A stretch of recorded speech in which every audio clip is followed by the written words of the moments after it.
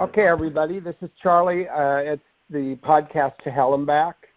And the date, if you are listening live, is Wednesday, February 27th. I think it's about the 45th podcast. And I said if you're listening live, so I just, I've developed an honest relationship with you, so I got to come clean with you guys, anybody who's listening. Well, I'm actually recording this 6 days before February 27th. Because I have a special guest today, and we needed to work things out to be on a different day of the week. So I just want you to know, not that it matters to you, but you might be listening the 27th. You're probably listening at a later date. And I look forward to these next 3 podcasts, and I'll tell you why. Many times since I started the podcast, people have contacted me and said, could you have a conversation with any people who have been through having a psychiatric illness or borderline personality disorder, and what they've been through and what kind of hell they've been through and what kind of solutions they've come up with, and so that I can identify with that? Because I've been contacted by people who are struggling with recovery. And then I realized, well, I haven't really talked to anybody quite in that. I've talked to people with other sorts of tragic situations. So that leads me to today. So let me introduce today for a minute. Looking back in about 1991, it was the second or third year of having developed an inpatient program based on DBT. Started it in the late 80s. And in the early days, it was very exciting. The staff was new and very devoted to this, and we worked really hard at it. And so it was kind of the early days, the way in which sometimes when you start a new project, in the early days, you've got the greatest zeal, and you're really putting it together. In fact, it was in 1990, I think, that Marsha Linehan came for 3 months herself and helped us think about and worked with us and watched us and gave comments about how we were working. Well, in that little era in 1990-91, there was an individual who came to the program, a young woman named Andrea. And she had been in 2 hospitalizations for many months during the time before that, leading up to that, for anorexia. And she was depressed. And now she also had suicidal thinking and some features of borderline personality disorder, though maybe not fully. And she entered our program, and we worked with her for a few months. And then she went on to our day treatment program, also both of these in White Plains, New York. And the day treatment program also based on DBT, and we developed that program as an offshoot of the inpatient program. And Andrea came across as a quiet person, kind of a little bit held back, reserved, really smart, maybe somewhat perfectionistic, very serious about stuff, and serious maybe to the point of depression. And on the whole, she was very well liked by our staff. The most difficult thing was that people felt sometimes they weren't very good at helping her, which was very difficult and painful. And she had a very important relationship with someone I've talked with this podcast about, our psychologist, my best friend, Cindy Sanderson, in those days, who later passed away in 2003 of cancer. But Andrea had a very strong connection with Cindy, who also became the director of our day treatment program. Well, anyway, a few months ago, I heard from Andrea by email, who, as it turns out, had been listening to the podcasts already. I forget if she told me where she had heard about them, but she was moved by the episode that I devoted to telling the story of Cindy, which, if you wanted to find it, you can find it based on its title.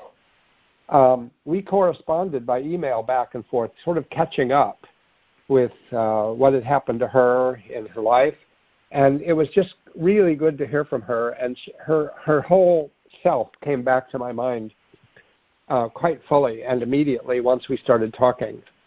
By this point, she's had a lot of years to do things, and she's a published author, writer.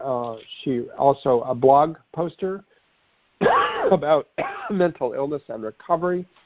She's a licensed clinical social worker in New York who worked in New York City for 18 years and continues to work now in the White Plains area, I think. And she has struggled mightily in her life for years, first in a DBT treatment approach, the day treatment program, and then into working with a private therapist. And then a lot of years intervened, and then more recently in a treatment approach called transference-focused psychotherapy, which we haven't spent much time on in this podcast. It's called TFP, and it's really Otto Kernberg's creation of a psychoanalytic approach for borderline personality disorder. So she's had both of these incredibly important therapies, probably the two best-known therapies in the world for this, and she's had really good versions of both of them. And so that's also a really interesting thing that she's been through and has experienced the pluses and minuses of two different models of treatment. And as she was launching a project and coming to fruition related to recovery and mental illness, she also suffered from a stroke not that long ago and had to rehab from that. So she just had another whole recovery to go through. So now, as you can guess, Andrea has generously agreed to talk with me for the next 3 podcasts. It actually fits her own agenda of feeling like to help people recover, people need to hear stories about the lives of other people who've gone through difficult things. And it certainly fits exactly the point of this podcast. So it's sort of a win-win and talking. We don't know how it'll go, but that's it seems like a really promising thing. And it's her hope and mine that her story and the lessons that she's learned will be helpful to some other people who listen, who can identify with parts of what she's been through and who have to cope with adversity of the kind that she's also had to cope with. So, and then it's going to be interesting when we get to it over these 3 times to learn what we can about the different, from her viewpoint, what it was like to be in DBT and to be learning skills and trying to implement skills in her life, and then also to be in transference-focused therapy, which is more a psychoanalytically oriented therapy, and what the differences and similarities are. So that's my sort of introduction to this, and I've really been looking forward to it, and I want to get started. So, Andrea, welcome to the podcast. Thanks, Charlie.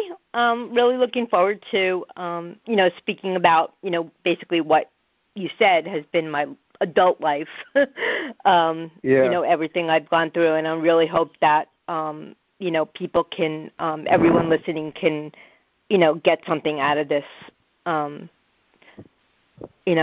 you said, that people have been asking for you to speak with someone, Was there any, in me telling about about you, was there any glaring errors that I made or anything that you'd want to set the record straight about something I didn't get quite right?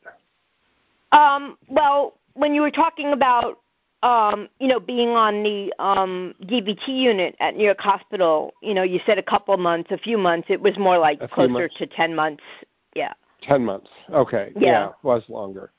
Yeah, I couldn't remember how many months was there before you went over to the day treatment. So 10 months. Mm-hmm. a very long time. Yeah. Sorry.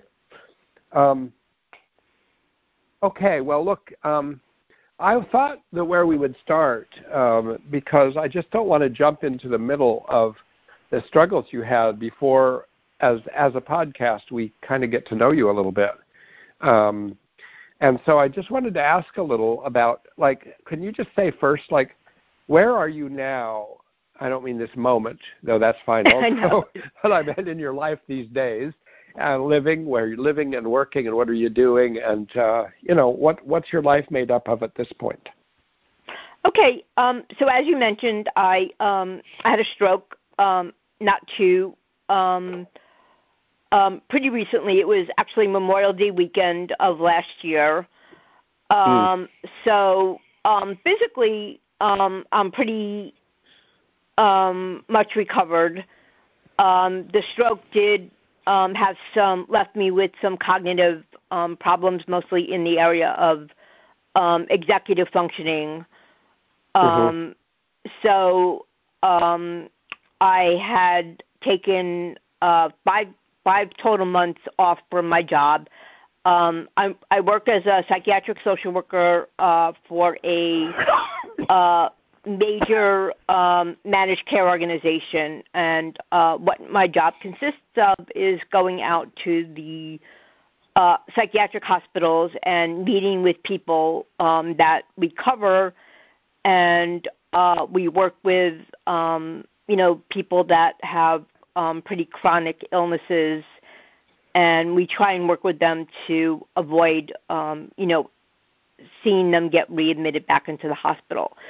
So I was working, we telecommute from our home, and I was working from home. So now started back part-time, and I'm working on a part-time schedule and working with a private neuropsychologist to kind of, get back up to hopefully full-time speed again.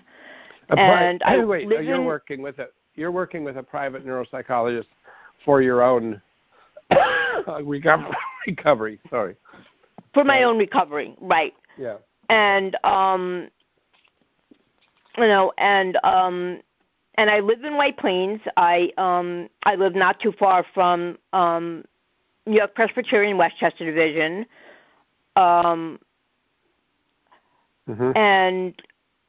And that's about it. I mean, the rest of my time is spent, again, writing, blogging, seeing friends and family. I get tired easily still. Trying to really, the stroke, thank God, was not as severe as I saw in the rehab. I'm very grateful for that. But still, it did really majorly affect my life. So really, trying to get back up to speed. So totally. I mean, do you have a partner in your life? Is there somebody you live with that's your one person, or is it mostly friends and family that you interact with? No, it's mostly friends and family. Both my parents passed away. I'm very close to my brother, who is only 18 months younger than me. He just got married for the second time. He lives up in Stamford, Connecticut, which is only about a half hour away from me. I have an 11-year-old niece. I have some, a small circle of good friends. Acquired from different aspects of my life. I attend a couple of writing groups. There's a great local writing center. I go to readings, things like that, taking classes and stuff like that. My father, to start, basically when my life started, my father was an alcoholic. And as girls' relationships are really affected, their ability to form healthy relationships with men are affected by their the first men in their life, their father. Mine was not. I did not have a good relationship with my father as he was, drinking. So that unfortunately affected my ability to form relationships, for the rest of my life. So I don't. I never married. I never had a live-in partner or anything else. So that's something that I worked on in therapy a lot. But I also am an introvert on the continuum pretty high up, and I also need a lot of time alone to recharge my batteries. So, it's something I've accepted. And that's where I am right now, and that's okay. Now, was your father the kind of alcoholic that was was behaviorally out of control in the house, or was he just sort of quiet, would just drink himself to sleep, or would he be mean? What? He was not physically violent. My father was very intelligent, and when he drank, he could be very cruel and sarcastic with his words. And a lot of his words, phrases he used and things still, stay with me very much. And he also was very demanding of protection, like of knowledge, that you had to know stuff. He used to take me to the Metropolitan and, quiz me on the paintings, and the Westminster Dog Show was just in town, and he used to take me to Madison Square Garden and go, what breed. We used to walk around. You used to be allowed to walk around where the dogs were being groomed, and he used to say, what breed is that, and what's the standard for the breed, what's the height, what kind of what group does it belong to, the hound group, the toy group, things like that. So there, things like that. Sort of things like that where he showed his interest in you in ways that were demanding of you and pushing you and measuring you and scrutinizing what you know and maybe showing that he knew more. Right, and I never felt good enough, and that's something that's persisted for a long time, and I never felt that I was able to please him, even until he passed away. So, wow, long-lasting stuff. Yeah. I do remember when I said that you were very serious.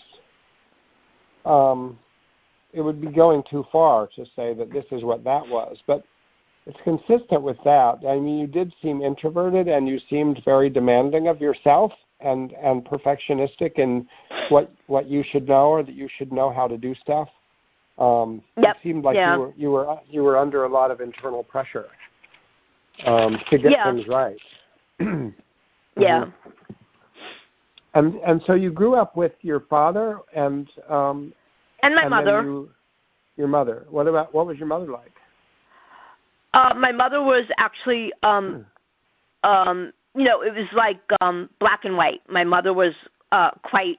I want to use the word brilliant, which would not be, overestimating. She was actually graduated from New York University. That was actually where my parents met. At the age of 20, she worked as a computer programmer in the late 1950s on the Univac, which was, when like what was on a chip, fit now or whatever they call them, fit into took up a whole room, and then when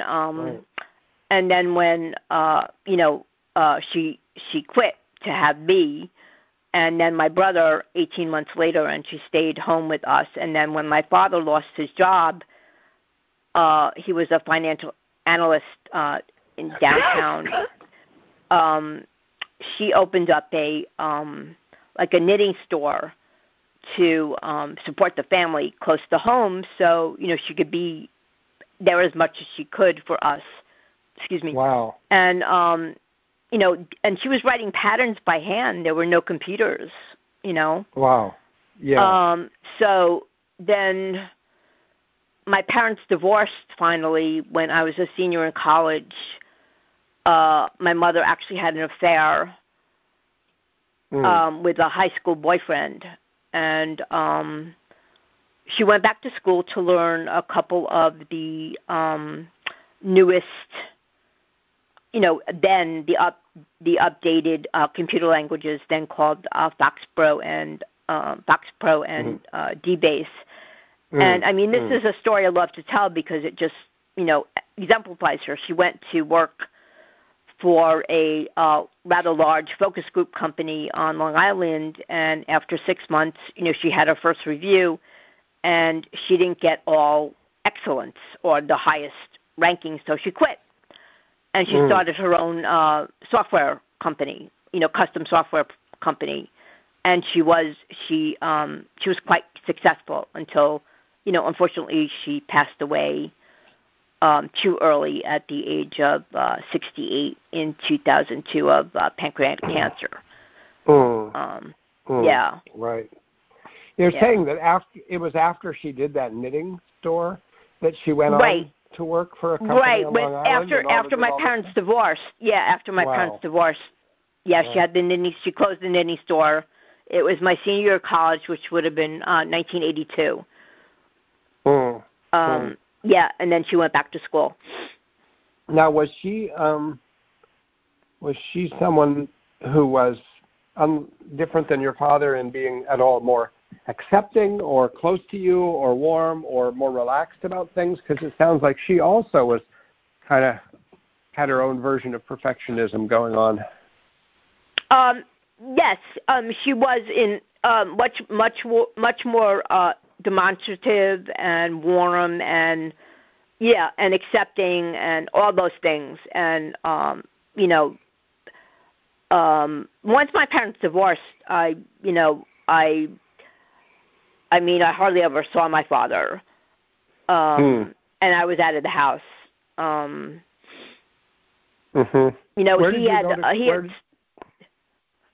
I'm sorry. I was just wondering where you went to college. Were you near home? No, I went to SUNY Buffalo. That was 800 miles away because of my father losing his job. Our financial situation was kind of strained, and my parents told my brother and I flat out that we had to go to a state university. And that was about as far away as I could get from home without going out of state. And my brother came to join me there a year later. So. Oh, he did. Yeah, now, I had a great time though. Your brother was 18 months younger than you, so you grew up really as a twosome, or was it like that, or were you really not? Well, together? we fought. We had like normal sibling, issues. We fought. We bickered.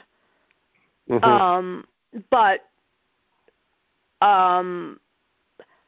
once we both got to college, the same college, we had each other's backs, and it's been that way ever since.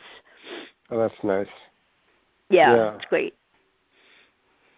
Now, do you have the perspective on yourself to say anything about like what you were like as a little kid? Let's say during the, elementary school years and middle school and high school. I remember I was quote unquote like the good girl, like always terrified of making waves. I kept my room like obsessively neat. I did my homework without being asked. But I was always labeled as very sensitive. I cried very easily, at the drop of a hat, so to speak. I remember being like terrified of kind of being like away from home, like at sleepovers, at friends' houses and things like that. I just, feelings were not discussed in my house. Especially anger. Anger was emotion that was not allowed.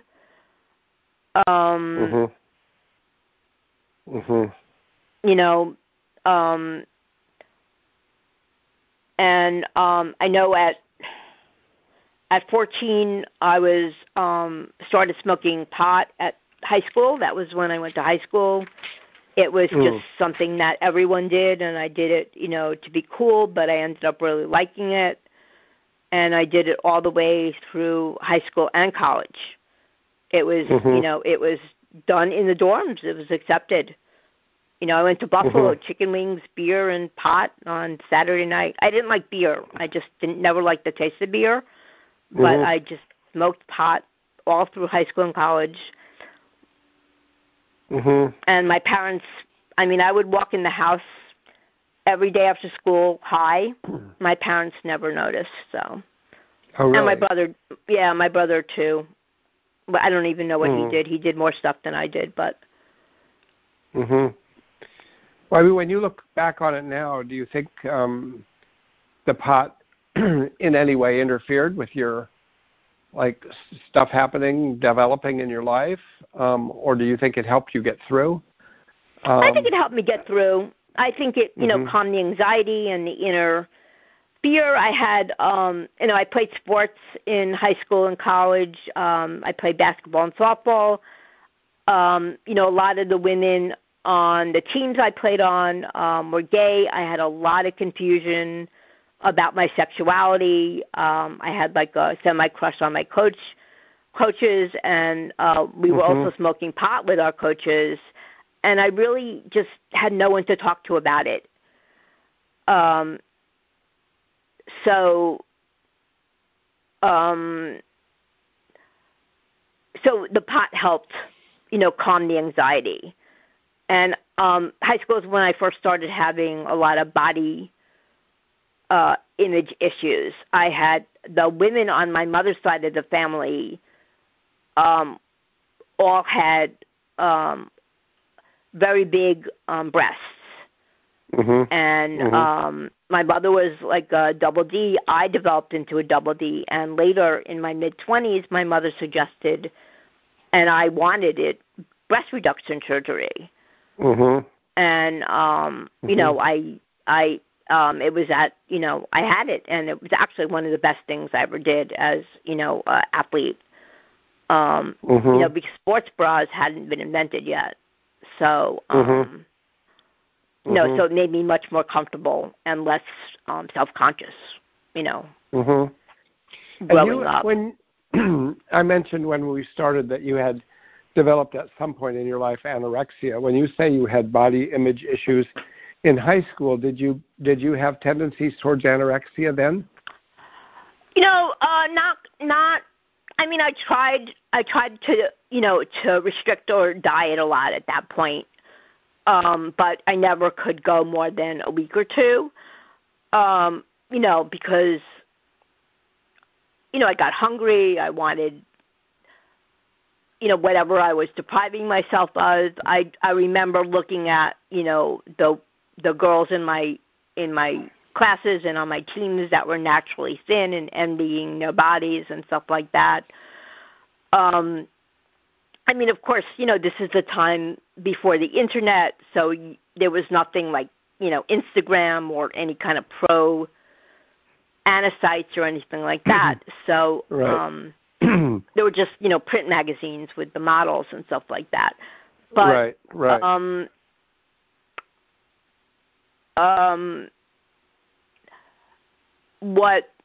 what ended up happening is that after college, I went into my first job was at an advertising agency as a secretary, because I had majored in communications, which basically didn't get you anywhere.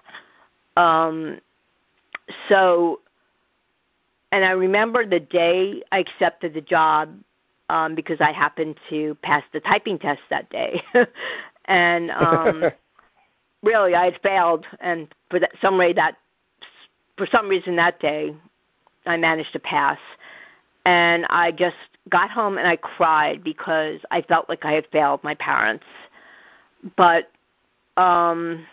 wait, why had you failed your parents? You passed because the I had a college education and I was going to be a secretary. Be a secretary. Oh, I see. Yeah. Yeah, and I had since I played softball in college, it was the summer. And the advertising community at that time in 1982 in New York City had this huge, what they called the New York Advertising Co-ed Softball League. So I joined the team, and because I could play, from college and high school, I immediately became like kind of the standout and really well known, throughout the league. And we used to go to this bar on the Upper East Side of Manhattan and, like, party after the games, and I ended up playing on the co-ed team. I ended up playing on a women's corporate team, and then I ended up as a pitcher, pitching on a men's fast pitch team in Central Park. So I was playing on 3 teams. I was partying. Wow.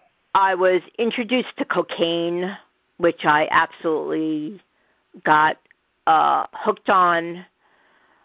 And the cocaine kind of, dulled my appetite, which is a feeling I kind of really liked.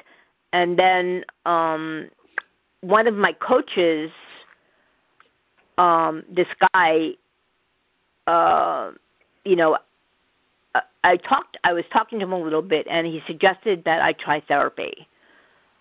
You hadn't had it up to that time? I hadn't had it. No, I never even thought about it.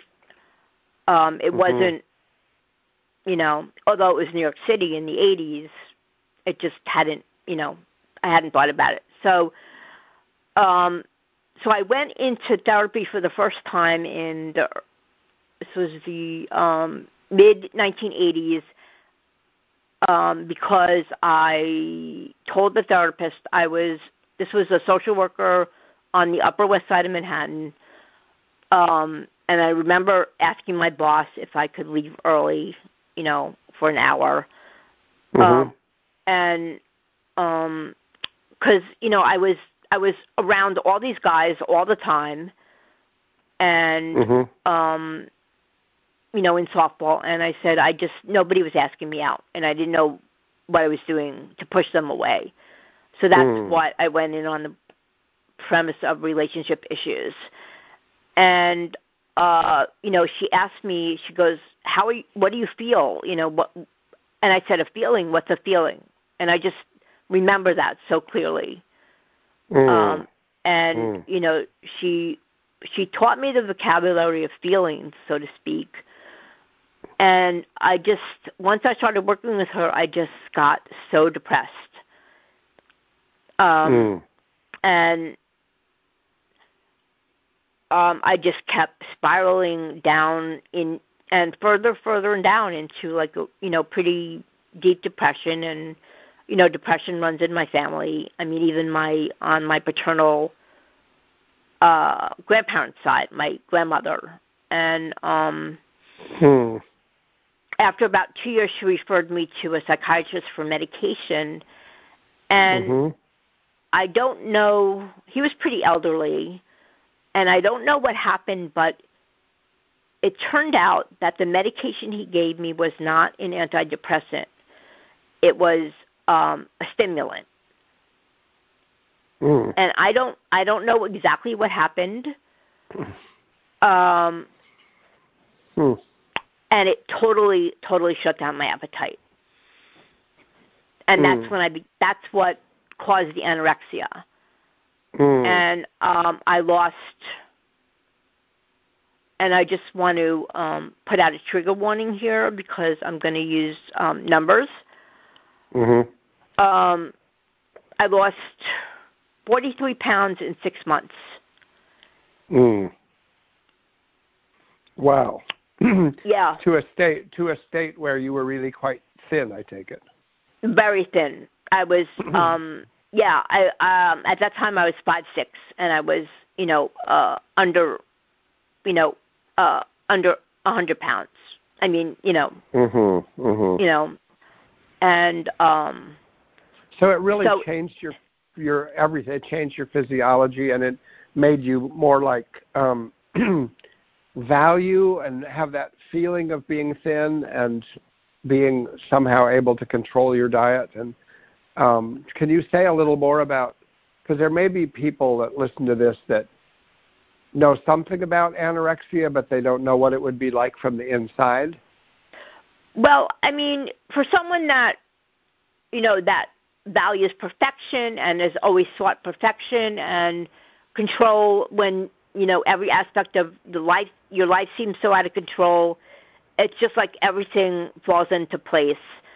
And it's like the more you can control the more you want control. So you say, I'm going to set a goal of 110 pounds, and then you get to 110 pounds, and that's not good enough. You want more.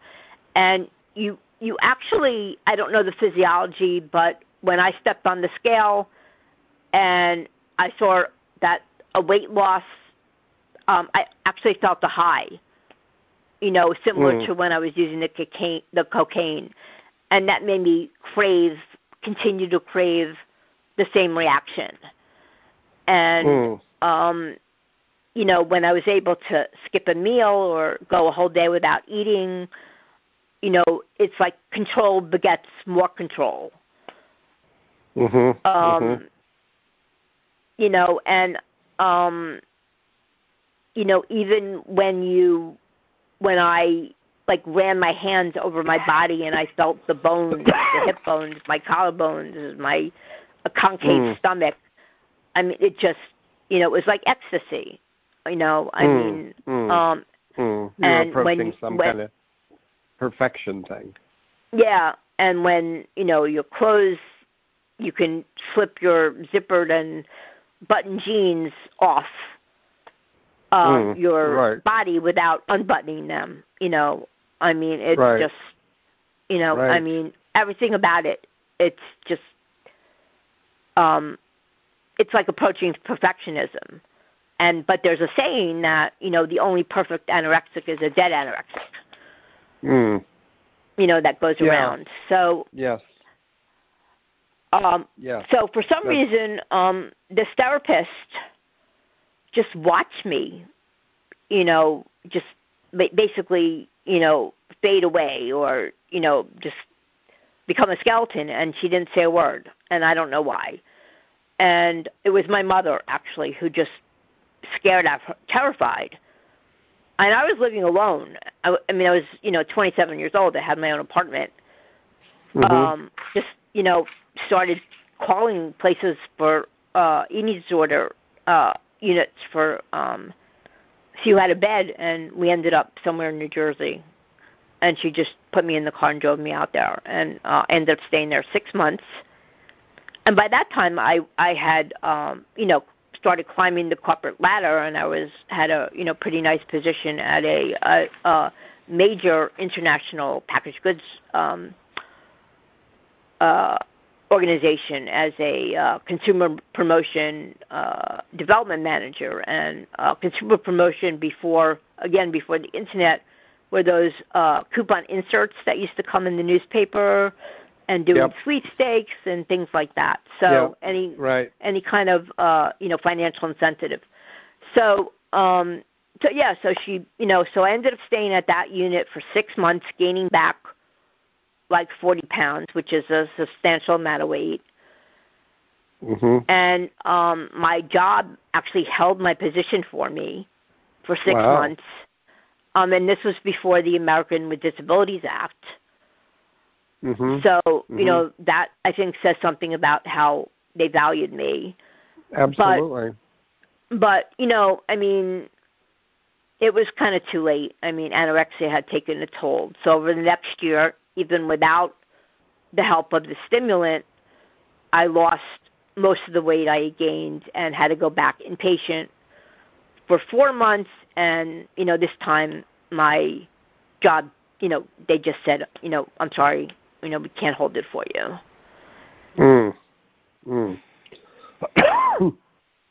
I was just thinking about what you're saying so far, Andrea, and that you can always see these things develop in retrospect, like that you were in a family where there was in different ways. There was struggle, there was strain, there was stress, and there was the effort to do things right. Your mother was brilliant and did these things, and your father was quizzing you and things that went along with that, and that you were probably temperamentally a sensitive person. I mean, maybe you became a sensitive person, but chances are that kind of sensitivity, that you were probably kind of the 20% of Americans are born shy and fearful or anxious and sensitive, and so you were probably one of those people And in this situation, and you took on the idea of trying to solve life's problems by doing things right, not offending people and being approved of and doing well and doing things correctly and not learning how to talk to people about feelings and how to talk to people about what's going on or what your dilemmas were in life. It just seems like if you look in the retrospectoscope, it seems like, well, of course you became anorectic, though the triggering event for you becoming anorectic was actually all that weight loss with stimulants driving you there, and that does tend to get you into a cycle of physiology as well as sort of a perfectionistic drivenness. You're in a trap. Right. So it kind of adds up, and it's very striking that you, as articulate as you are, that back then, when I wrote it down when you said it, how did you put that? You said there was no one to talk to. That just seems like so huge that there's no. I mean, you're the only girl in the family. You're growing up. You have a difficult father, and you have no one to talk to. Like your mother wasn't the type that would talk about feelings, No. or talk or ask you about your feelings. No. I mean, she was working. She had the store. She was tired when she came home, and I didn't think I should bother her, I guess. Right. Yeah, well, it makes sense. I mean, you were sensitive too and introspective, so it isn't like you needed to go bother her. But it was just something you didn't get, and growing up that might have been, a partial antidote to some of what you were going through. And the fact that you were in New York for that long and in an intelligent family and nobody had been giving you the suggestion to go into therapy is, I come from a small town in Oregon. I mean, nobody would have been in therapy. I mean, nobody would have heard of therapy. I don't think anyone in my family has ever seen the inside of a therapist's office. But, New York City, when I've lived there, it's like everybody knows about therapy. So it's and you went to SUNY, not that it would have come up there. You found your pathway in sports and in smoking pot and hanging out with people and all of that. But it's just a little striking that whole part of life that has to do with observing your feelings and then describing them to people and then getting them validated, all of that DBT stuff just wasn't going on for you. No, it wasn't at all. No. And I don't think it was happening for my brother either. Both of us kind of, grew up in that kind of wasteland of, feelings and validation and stuff like that. Well, when you, it sounds like it was very hard. I mean, the stakes were very high for you about this anorexia. You didn't know for sure you'd lose your job, but it must have been very noticeable again that you were losing the weight that you had gained when you were in the hospital. And it was probably, again, a triumph to be losing that weight again, or was it not like that? No, I'm sure it was. And it was probably, even more important to me at that time than my job. Because, again, it was something that was under my control. And you don't even, because of the body distortion, and you're like, you don't realize, you don't think you're thin. You don't think you're thin. You think you're overweight. You just, right. You mistake the excess skin for fat, and you're just, your mind is going, you can't eat that, you can't eat that spoonful of yogurt, you're too fat. Yeah, that spoonful of yogurt is going to appear on your body somewhere. Yeah. It's going to make you fat. Yeah. Because your standards become so incredibly tight and skimpy that almost anything, Viola, is too much. At that point, it's such a horrible, imprisoning state of mind to be in. And there you are in your 20s, and you're trying to. It isn't like you're just a teenager trying to get through school having anorexia, where a lot of it would start. But you're in your 20s, and you're trying to have a career, and right. then you and you're commuting, actually lost your right. job. Yeah. Right. Wow. Yeah. Now, look, I mean, it wasn't only a job to me. It was, I was so proud of a career that I had built over, I guess, 7 years or from a secretary, and here I was at this, huge corporation, this, really leading international corporation. Right. And had an office and business cards, and right. Yeah, that's sort of a big accomplishment at that point. And then you're, on the other hand, you're wasting yourself away. Yeah. I'm interested in this, Andrea, in another way. There's one of the things that was often done in treatment of anorexia in the hospital, certainly was true at New York Hospital, New York Presbyterian, what's now called New York Presbyterian, where you and I met, is that on the unit there, the big goal was for people to gain weight. And so there was a big push about watching what people are eating, watching how they're eliminating things, making sure they don't exercise, making sure they don't use laxatives, and measuring and making sure people gain weight as if that's a success.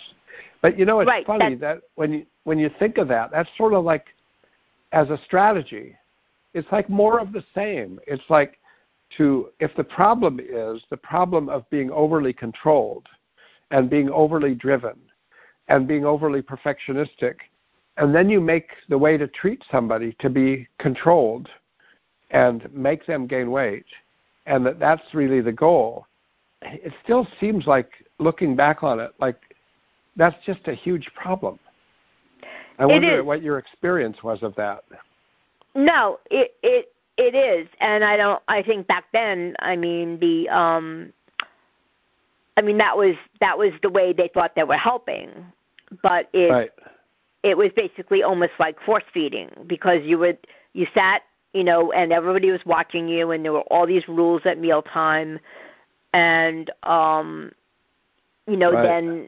you had to take all these NCHORs, or the caloric supplements, and if you didn't finish 100% plus the NCHORs, there were consequences, and then you had to sit.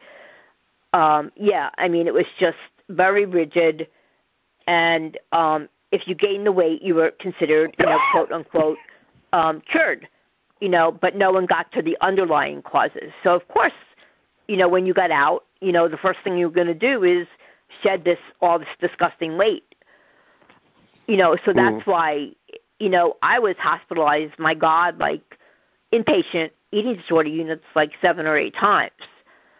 And not just the 2 times you mentioned. No. No, it just kept. I just kept cycling. I mean, I went through periods of having, a couple years out, but I'd always have this certain weight in my mind, and if I hit it, the next day, it would be like the switch would be turned on. If you hit and I'd start restricting. I see. It really is. I remember being.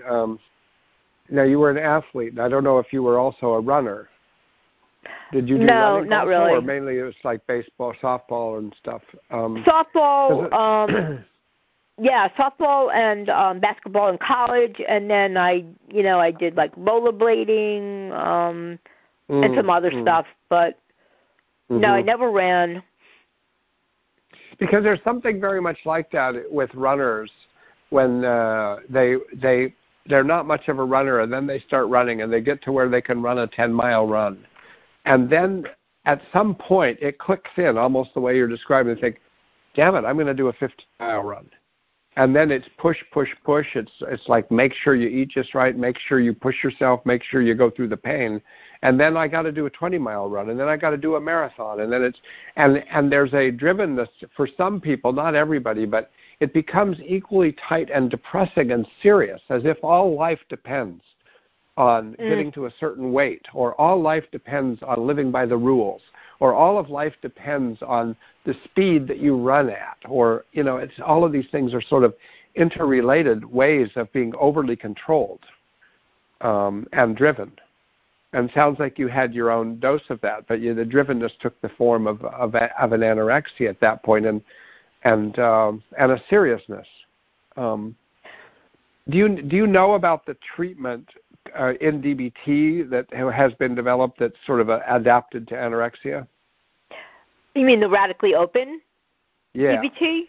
Yeah. I've actually just recently read about that for adults. Yeah. Well, I mean, that's interesting because the targets of that treatment are very different kind of targets. They're targets where there's three main things you keep working on, and you learn skills to do, and you practice. And the goals are to become more open as a person, and that includes with emotions, and more transparent and more vulnerable, and let yourself be that way. Second, to be more flexible in your choices so that you don't have to, you can really live by all kinds of different rules, and you learn flexibility as a person. And the third is to be more social, because there's a tendency to not be social but to be inwardly focused all the time, to not be open but to be controlled all the time, and to not be flexible but to be rigid and really, controlling your weight. And so it's applied to anorexia as well as OCD and other overly controlled things. But it's a very different approach than the previous approach with anorexia that I think you got more of, which is let's control this anorexia by asserting more control over the anorexia. And there's something fundamentally not an antidote there. We can say that now, but in those days people thought it was the right thing to do. Right. Let me ask you something. And the other thing... Oh, go ahead. Yeah. Oh, I'm sorry. The other thing that, that was developed with the anorexia was this overwhelming sense of superiority, where I could go to a food court and again, eat a couple of tablespoons of yogurt and watch everyone, else stuff their faces, basically. Right. And then I'd feel so incredibly superior. And in some sense, I've continued to struggle with that, at work, and in other places in my life. So that's something I continued to work on when I entered after the first couple of years of TFP. When I got to a place that we were able to get into things a little more deeply when things stabilized a little bit more. I'm wanting us to get to that probably by our third meeting or maybe even next time, but that's a really interesting thing. I think isn't it sort of telling the way you just said that you'd go to a food court and see yourself, you could have a couple teaspoons of yogurt, and other people are stuffing or feeding their faces.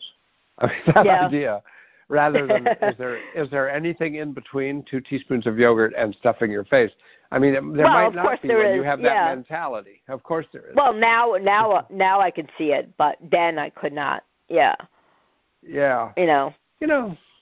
I had a little touch of this to some degree about the food stuff, but I identify with what you're saying because when I was in school, people would go out and have fun on the weekends. And they might go out and have pizza or go out after a football game or go out skiing or something like that. And I would often stay home and study. And I would push myself so that I would know everything. And I used to feel like, okay, I want to arrive on Monday at school where I can just nail everything that happens. And it was a drivenness to it. And it also, when you said that, it reminded me, it came with a sense of superiority. Look at all these people out there wasting time having fun. Look at these people that are just either stuffing their faces or having a good time while I'm getting ahead, and it's such an illusion of getting ahead, just like getting thinner is an illusion of being superior, or eating less is an illusion of superiority. These are very powerful things that lots of people have. But you know what you don't describe very much up to now, and we have about a few more minutes, but you don't up to this age in your 20s that you're talking about, probably up to an age just before I must have met you, around 90 or 91, is that you're not describing things that somebody would typically say, oh, that's borderline personality disorder. At least not these days. I mean, because there would be more out-of-control emotionality. There'd be more suicide attempts or self-harming behaviors. I actually did make a suicide attempt while I was seeing this therapist. I did take a knife and try and kill myself by cutting my wrists. And but I didn't tell anyone, and I didn't go deep enough to do anything that would require any medical attention. But that's how I actually found out about cutting, because it just brought me such a sense of, again, this release and this escape from numbing. So, but I kept it a secret. I didn't tell anyone, not even the therapist I was seeing. No, not even the therapist I was seeing, which said something obviously about the relationship. Yeah. Well, it does. It says something about the relationship or what had been established in the relationship by then, and says something about you, because it isn't like you were in the practice of telling people a lot of stuff before that anyway. Right. Secret things, feelings or things that that someone might not approve of. That'd be the last thing in the world you would do, is go tell people stuff you're not, that they aren't going to approve of. So that's sort of understandable, but also something didn't develop in that therapy, that some language, even though she may have taught you some language of emotions, there wasn't something that developed that made you feel, I want to tell her. I don't want to keep this secret. So there was a value on keeping that to yourself, and because the function for you of the cutting was not to communicate anything to anyone else. Right. It was very internal. It was to give yourself a certain kind of relief from a certain feeling state. Right. Yeah, I mean, the initial one was like, actually to try and kill myself, and I was like, well, this is harder than it looks in the movie,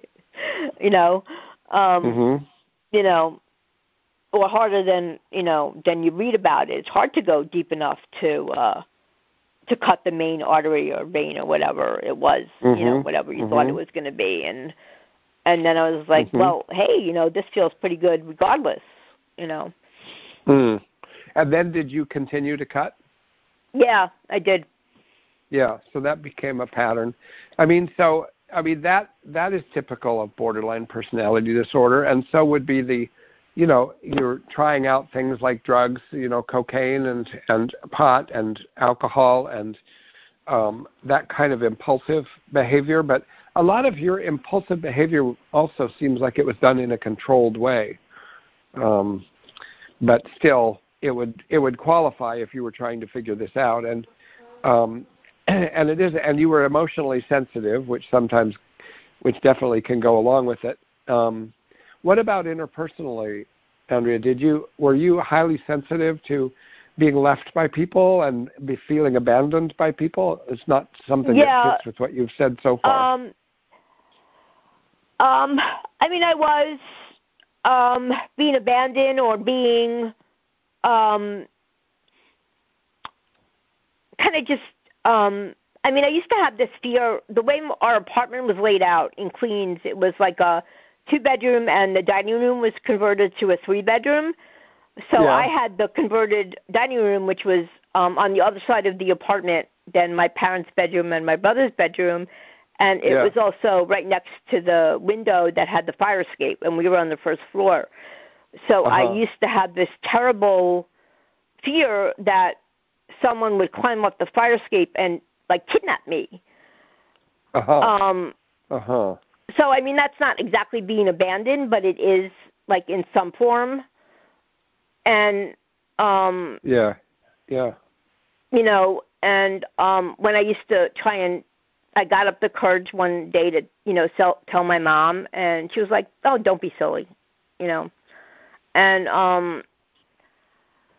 so, like, any idea of being separated from my family, you know, in some kind of permanent state would just terrify me. Whether they would die or I would be taken away or something like that just constantly haunted me. But again, you know, if I dared to say something, I would get a response like, don't be silly. You know. Yeah. So that's why I just kept it to myself. Well, it doesn't exactly encourage you to say anything more about it. It's kind of a judgment. It's like makes it sound like you're being ridiculous when, in fact, it's a pretty deep and important concern you had that, you know, you would hope that your mom would say, oh, my God, tell me more about that. But it just wasn't there for you. So actually, if I go around asking some of these questions, you know, you did definitely border on more borderline personality disorder features also. I can't remember when you were at our inpatient hospital whether we regarded you that way, since we regarded most people at our inpatient unit as borderline personality disorder. In fact, most people were diagnosed that way. But I remember you, the some of the other qualities. But yeah, you were kind of in your own quiet way, afraid of certain things, sensitive to certain things, keeping a lot of things to yourself, wanting, you know, hurting yourself, wanting to die, probably feeling kind of isolated, maybe empty. Yeah. I mean, I had lost my job. After I lost my job, I was in a day program in Midtown Manhattan, and one day I just got up and made a more serious suicide attempt. So so that was all there.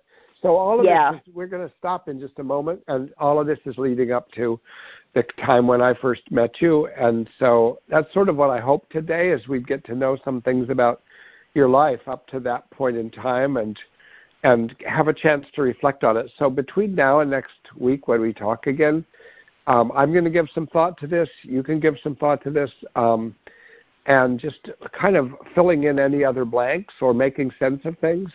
And then really trying to think, I am going to want to ask you the question maybe early next week, like if you knew yourself, let's say you knew yourself now, like you're the person you are now, but you're talking to yourself as a 22-year-old or something like that, who's going through some of these things, what you would say.